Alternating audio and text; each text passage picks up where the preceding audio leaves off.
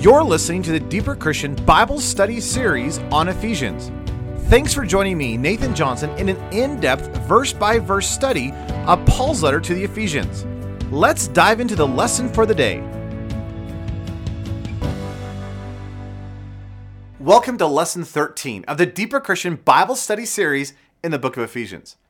In our last study, we began to look at Ephesians chapter 1, verse 6, which reads, "To the praise of the glory of His grace, which He graciously bestowed on us in the Beloved." Again, it is important to see this verse in light of the context. God is blessing us with every spiritual blessing, and every blessing that God gives us finds its fulfillment and focus in Jesus. So far, Paul has talked about the blessings that God has blessed us with every spiritual blessing, that He has chosen us in Christ before the foundation of the world, that we are to be holy and blameless before Him, that we are adopted as children of God, and all of this was done in love according to the good pleasure of His will. Now, here at the end of this first blessing section, it's as if Paul himself is caught up in the marvelous reality of all that God has done. And I can just imagine him getting to this point, then jumping to his feet and declaring with excitement, "To the praise of the glory of His grace, which He graciously bestowed on us in the Beloved." For that, I think, is how it is to be read. As we mentioned last time, our whole lives should be under the praise of His glory. As Paul wrote in 1 Corinthians 10:31, "So whether you eat or drink or whatever you do all for the glory of God." And Paul tells us that every blessing in our life found in Jesus is for the purpose of declaring and praising His glory. Our lives are to reflect the life and the attitude and the heart and the nature of Jesus Christ. And this is not some transaction or obligation or duty that we perform. Praise is a lifestyle which spills out of intimacy and oneness with Jesus, the Beloved. Well, let's take this one step further.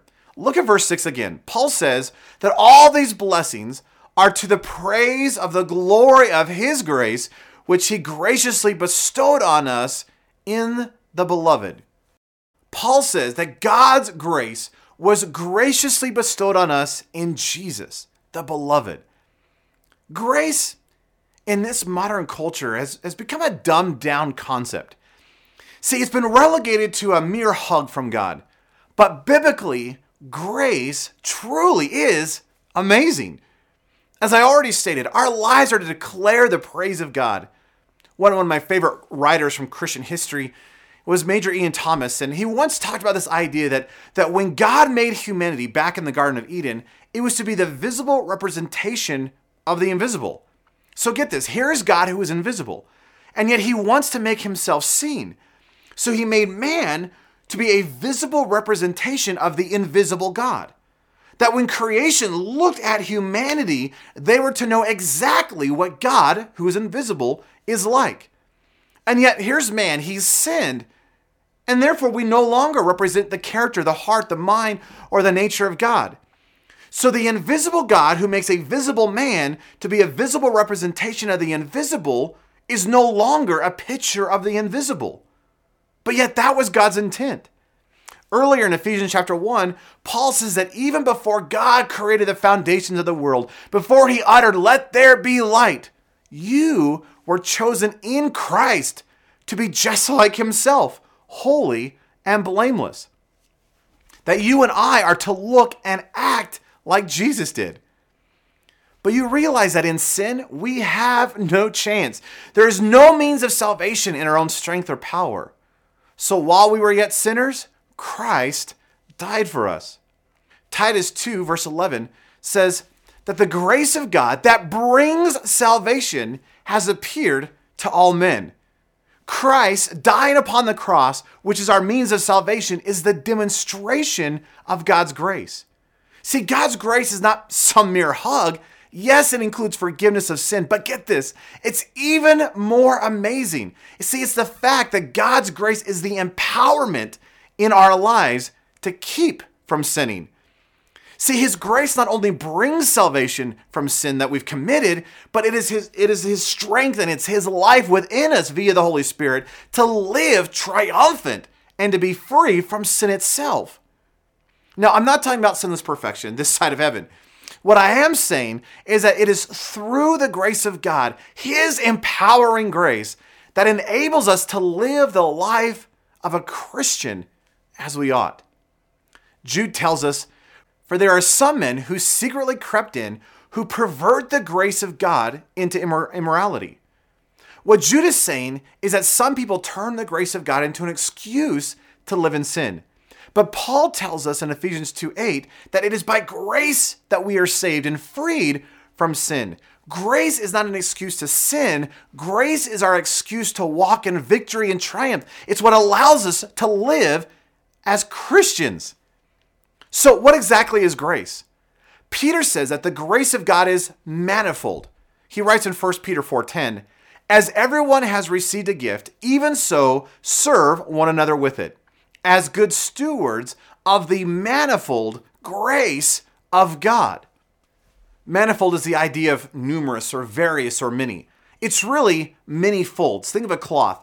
If you take a cloth and you scrunch it down, it has many folds. It's manifold. My good friend Eric Ludy explains the manifold grace of God this way. He says, grace is an action, a super heroic action, but it is more than an action.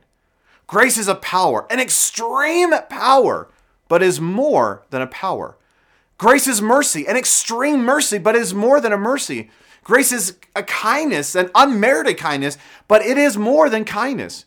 Grace is a virtue, an exemplary virtue, but it is more than a virtue. Grace is a historic event, an event that is central to all history, but it is more than a historic event. Grace is a gift, an unspeakable gift, but it is more than a gift. Grace is a work, a legal work of atonement, propitiation, justification, redemption, forgiveness, and adoption, but it is more than a legal work. Grace is a life, a quickening, transforming life, but it is not an impersonal life.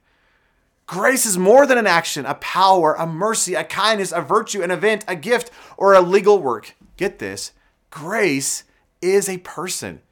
Grace is Jesus Christ, the loving action, the unstoppable power, the extreme mercy, the unmerited kindness, the exemplary virtue, the unspeakable gift, and the perfect rescuing work of God upon the cross, which is the historic event of all historic events. Grace is the abundant life of God made available in the person of Jesus Christ. Jesus is grace. You realize if that's true, then why couldn't we live as Christians? Why wouldn't we walk in victory and triumph and freedom? I would encourage you at some point to do an in-depth study on this idea of grace in Scripture. And what you will discover is that the grace of God truly is amazing. Let me read you a short list that Scripture says God's grace was given for. This is amazing. That God's grace was given that we might labor more abundantly, that we might have sufficiency in all things, that we may abound to every good work. It's for obedience to the faith. Grace is our power for witnessing of the resurrection of Jesus. Grace is given in order that we may lay foundations. Grace is for the preaching among the Gentiles. It's our means of help in time of need. It is whereby that we may serve God acceptably. See, grace makes us perfect. It establishes us, it strengthens us, it settles us, it saves us, and it enables others to believe in Jesus Christ. Wow, that truly is manifold. And yet you realize that just that list is merely the tip of the iceberg. No wonder when John Newton caught a glimpse of the manifold grace of God, he penned the words, "Amazing grace, how sweet the sound." Look back at verse 6. Paul says, "To the praise of the glory of his grace, which he graciously bestowed on us in the beloved." God's grace was graciously bestowed on us in the beloved, talking about Jesus. Again, Paul uses a relational term to talk about Jesus. God is not some distant, impersonal figure that we're just merely supposed to obey and worship. He is intimate and close and full of love and mercy and grace. He is perfect righteousness and holiness, all the while being perfect love. And it is in this setting of intimacy and oneness and relationship that Paul says that God's grace was graciously bestowed. In Jesus, we experience God's grace. The term, interestingly, graciously bestowed, is only used 2 times in the New Testament. And it really is the verb form of the word grace. So in other words, God has graced us with his grace. The other time this word is used is in Luke chapter 1, verse 28. The angel Gabriel comes to Mary, a young teenager, and is about to tell her that she's going to be pregnant and give birth to the Messiah. So Gabriel shows up and says, "Greetings, you who are highly favored. The Lord is with you. Blessed are you among women." In other words, Gabriel says, "Greetings, you who are highly favored," or graced. That Mary was experiencing the manifold grace of God and having the opportunity to bring forth Jesus into the world. And interestingly, in a spiritual sense, isn't that what is happening with us? God has taken you and I, people who should not receive such an honor. And just like Mary, Christ has come within us so that he might be brought forth into the world. Again, we're talking spiritual, not physical. But what was happening in the life of Mary physically is a picture of what is to happen in our lives spiritually. And just as Mary was highly favored or graced, so too, according to Paul in Ephesians 1:6, we have been graced with the grace of God. That we have received his manifold grace, which he has graciously bestowed on us in Jesus. So get this flow. Every blessing finds its fulfillment in Jesus. And God's amazing manifold grace in Christ that has been graciously bestowed on you is found in him. No wonder the passage gives the tone that Paul, in talking about the incredible blessings that God has given us, jumps to his feet in exaltation, saying that all that he has talked about in these first 5 verses is to the praise of the glory of his grace, which he graciously bestowed on us in the beloved. Do you get excited in pondering God's amazing grace? Do you realize what God has saved you from? See, I am convinced that if we truly saw the ugliness of our sin and how self-centered and prideful and self-focused and wrapped up in ourselves and our desires and our lusts and our greed and our whatever, that if we would just turn and see his face and see all that he has done and the grace which he has graciously bestowed on us in Jesus, the beloved, if we would just see all that he has rescued us from, not only from the wasted life in this world, but also the rescue from hell for eternity, wouldn't that cause a skip in your step, a song in your heart, a tune upon your lips? Wouldn't you just be able to, could you stop praising and worshiping him? See, why would you ever fear or worry? See, depression would not have a hold on you. See, wouldn't we just rejoice in the Lord always? Again, let me say rejoice. See, wouldn't Jesus be the focus of our every thought? Wouldn't our longing be to get so lost in intimacy and oneness with the one who has saved us? See, there would just be a tune in our lips and we would just be humming, "Woo, I am saved. I am saved. His grace has brought salvation." See, like Paul, they could beat our backs and we could be shipwrecked and thrown into a dingy dungeon late at night, and yet we'd still sing of the wonder, of the grace and the glory and the grandeur of our Lord and Savior, Jesus Christ. See, if we caught sight of God's grace, we couldn't help but live lives to the praise of his glory, wouldn't we? Amazing grace. How sweet the sound. Well, thanks for joining me for today's study. I hope that you get lost in the love and wonder and amazement of Jesus Christ and his manifold, marvelous grace. Next time, we're going to continue talking about the riches and the richness of God's grace found in verses 7 and 8. I would encourage you to study ahead and ponder the realities of the blessings we have in Jesus. And as a reminder, if you would like to see an outline of the study or read a commentary version of this passage, you can do so by going to deeperchristian.com/Ephesians 13 for lesson number 13.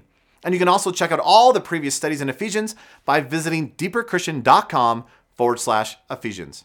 And until next time, know I am cheering you on as you build your life around Jesus Christ and his amazing grace. See you then. Thank you for listening to this study from the book of Ephesians with Nathan Johnson. If you would like additional resources to help you build your life around Jesus Christ, I encourage you to check out my website at deeperchristian.com. This podcast is the audio version taken from my video series in Ephesians. And if you would like to view the video version of this study, you can do so at deeperchristian.com/Ephesians.